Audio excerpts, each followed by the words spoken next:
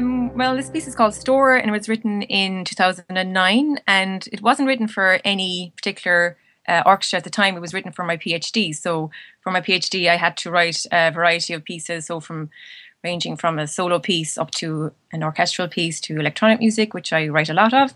So it wasn't written for a particular group. But then I actually entered a competition a year later, and it was shortlisted for a prize in Poland for was the Tanzman competition, and so I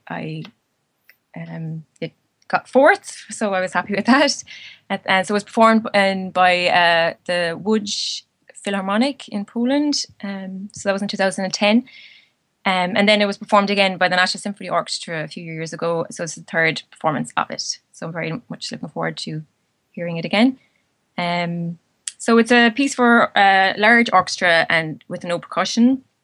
At the time, I was listening to a form of church singing in Scotland called Gaelic Psalmody or Gaelic psalm singing. And I was really taken by the sound because it was very unusual to me to hear a group of singers in a church singing where everyone's singing the same material. So they're singing in unison, but they're also improvising, and they're using ornamentation, which is very common in traditional Gaelic music or Irish music or Scottish music. So it's the same idea, but the difference is that everyone is performing at the same time. So it was a very unusual sound.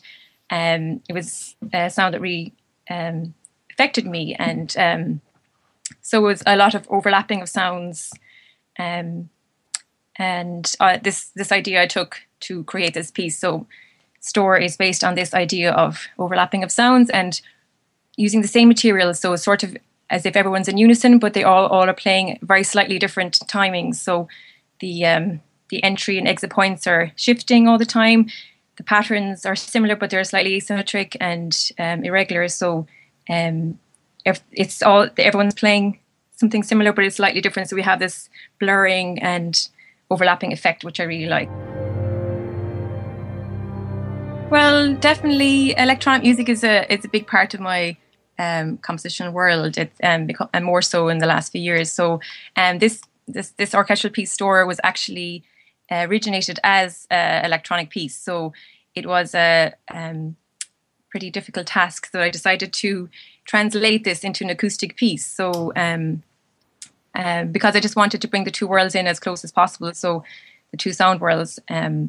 So it was a translation of electronic music into acoustic.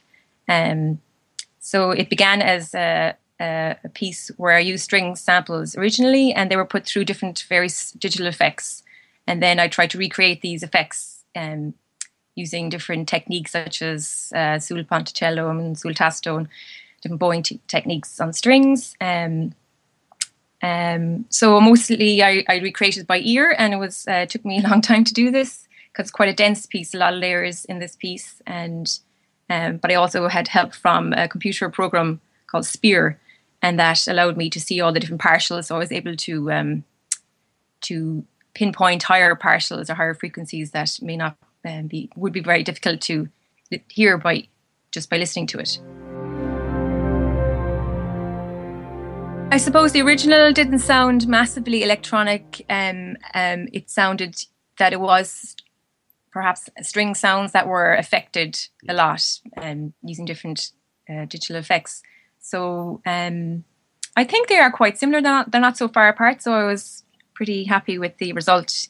You know, it did take a long time, and there's a lot of it's very detailed. So a lot of instruments, most instruments really in the orchestra are playing something different. So it's a very big score. But yeah, I was very happy with the result.